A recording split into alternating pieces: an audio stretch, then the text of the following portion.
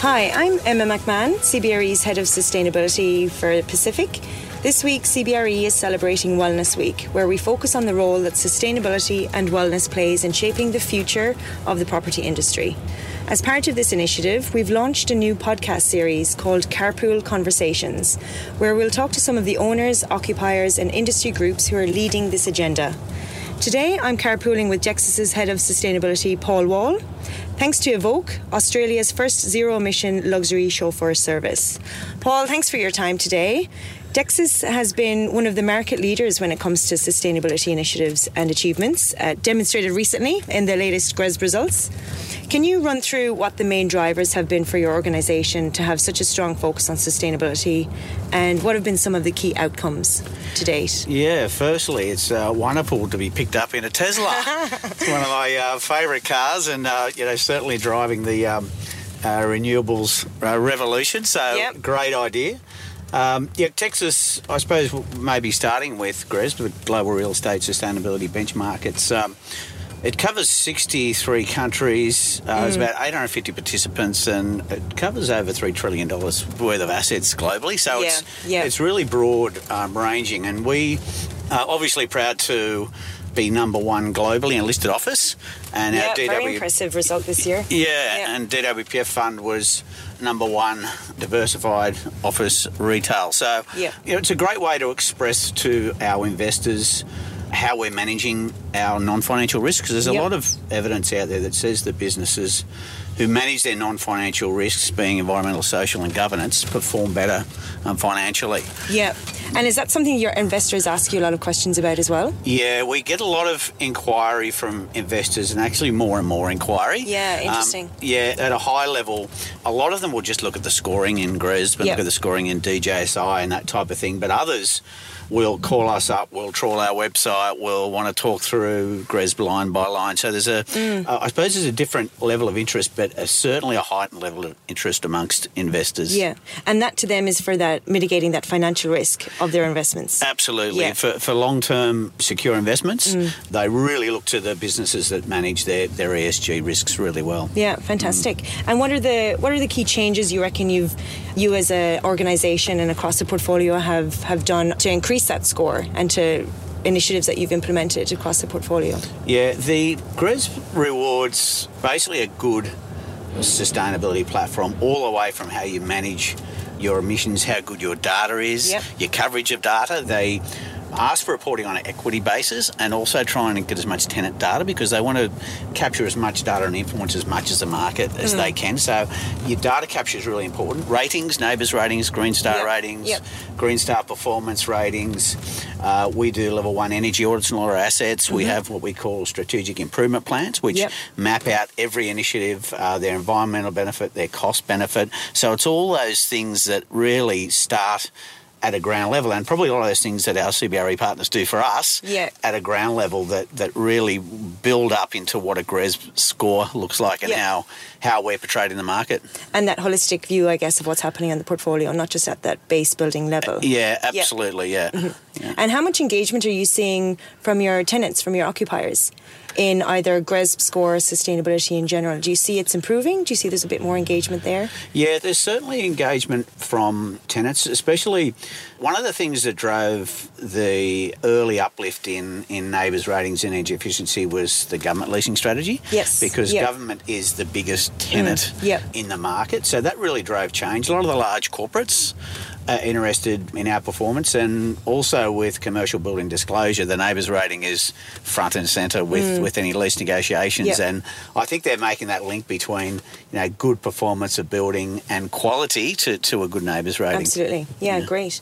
And have you focused much on the newer tools like the waste and NABERS indoor environment? Yeah. So focusing on the air quality and thermal comfort, overall comfort of occupiers? Yeah, absolutely. And wellness is now really important to us for our customers and also for our own people. The better your environment, the more productive that you are and your staff are and your customers' staff are. So we've adopted the NABERS indoor environment tool for the first time this year across the portfolio.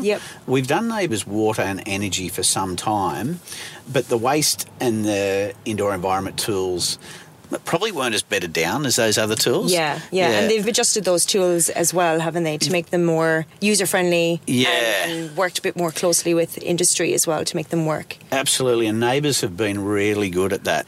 And it's coming to a stage now where we can have a full suite. I can see it at some point we'll have a full suite. We'll have the indoor environment, the waste, the water and the energy in one place. And the indoor environment tool has really come a long way, and it's probably our sort of tool of choice at the moment for measuring that indoor environment. Yeah, and you seeing that driven by occupier demand, or is that something you yourselves as an organisation are choosing to go down that path? I think we identified it before the occupiers really identified it, and I think that's our place in the market, is to try and educate. We're experts in property, and we need to put these practices in place ourselves and then educate the market, and I think that's what we're doing, and I think you'll find now that the market is educating pretty quickly on this. Absolutely, and I guess they're seeing that in terms of sustainability, perhaps it's difficult for them to really touch and feel kilowatt hours or kilolitres, whether you're talking about energy or water, whereas when you're talking about health and well-being, it's something they can actually touch and feel a bit more. Yeah, absolutely, and it's a massive cost to business is their staff costs. Absolutely, yeah. And a lot more than their energy costs unless they're an industrial tenant. So it's extremely important to their productivity and just the happiness of their workers. Really. And where do you see that trend developing? Obviously, we have Neighbours, i.e. the well building standard has had a huge amount of interest in the market globally, but particularly here in Australia. GRESB as well is now looking at health and well-being module. Where do you actually see it going and developing? Yeah, I think wellness. Now, a lot of these tools that have come out have given enormous insights into wellness and the benefits of wellness. And we sort of have embraced just about every part of those tools, but there's a number of ways you can implement that, and we're doing a lot internally at Dexus, and we've got just a wellbeing structure that doesn't follow any particular format or tool. We've developed at an organisational level for your own staff. That's right. And we've developed these communities. We've got sort of recognition communities. We've got wellness communities and corporate responsibility communities, which are just members of our staff that just are bandied together. They've not really got no rules, or they just go out and do stuff, and you'll see and stuff. They're passionate about it themselves. Passionate about it, and it just really drives it through the organisation, and especially like in sustainability, I'm amazed sometimes at the emails that I get, and the people doing stuff at home. With buying. Have you heard of this product? They always send this stuff to me. It's fantastic. We've got this little group of champions that just are really engaged, and I think that's a reflection too of the broader community and our broader customer base. I think they really love when we're doing great things to save energy and waste and bring them on board. It's a really engaging And also subject. Do you find it's because often those with families, their kids are actually learning a lot more about sustainable initiatives in school. So their kids are actually teaching them a lot about it at home, and therefore they're bringing that to the office with them. Exactly. We're in Sustainability Week this week. We're calling it Disposable Truths. Oh, okay. Fantastic. And we've got on our intranet, we've had photos of what our kids are doing at home, and one of my colleagues, Sam, her kids built this robot out of old cardboard and bottles and things, and it was just this was so cute, and it was just that's the sort of thing kids are doing these days. They're really embracing very engaged around it. Absolutely. Yeah. With waste itself, obviously that can be a tricky one to get engagement around. It's not always seen as the sexy side of sustainability, I guess. But we are seeing there's a huge amount more interest in it, and a lot more engagement as well around, what can we actually do? And equally probably a bit of frustration because of the disconnect maybe between what our cleaners and contractors are doing, or perhaps saying where the waste is going to landfill, where it should be being diverted to a recycling facility. I know obviously you're focusing a lot as well on the waste agenda. What specifically are you targeting there?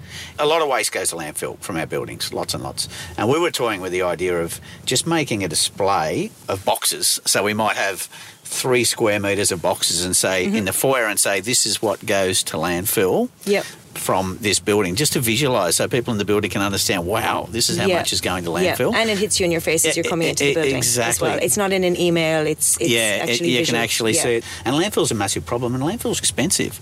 Absolutely. There's an EPA levy on that which doubles the price, and anything that you can do, once again, you could save occupancy costs for your customers, you can engage your customers because they're part of the journey in helping avoiding landfill, and there's so many benefits. We're just such a wasteful society. There's so many opportunities out there for us to save money and help the environment at the same time. Absolutely. Still on occupier engagement and as it relates to technology, we're seeing ourselves when we survey occupiers, there's a big gap in the market between perhaps what they're seeing is available in the buildings that they occupy versus what they need as a business. In terms of technology and sustainability and how we can use technology to operate buildings more efficiently, you guys, I guess, obviously across the portfolio have been implementing a number of different systems to do that. How effective have you seen that been, or what have the challenges been along the way with technology in your buildings? Yeah, so I suppose the biggest thing we've done, we probably pulled most energy efficiency levers we can with plant upgrades and commissioning. Yep. So our next phase is analytics. So we've implemented an analytics platform across 44 of our sites. So those 44 sites have got very different systems. So this analytics changes the language of all those systems into one language. So we can have a central analytics platform which monitors the performance of the assets. Yeah. And performance being energy and water predominantly. Yeah, energy and water predominantly. Yep. But we're also bringing lifts into that platform. Okay, yep. And we're also bringing environmental sensors into that platform as well. So what we'll have is a massive database of all our services in one language. And then as artificial intelligence gets better and machine learning, gradually the manual intervention will go. So I think all we're doing is building this. We've got a great purpose for it initially on our most complex service to improve energy efficiency and comfort. Yep.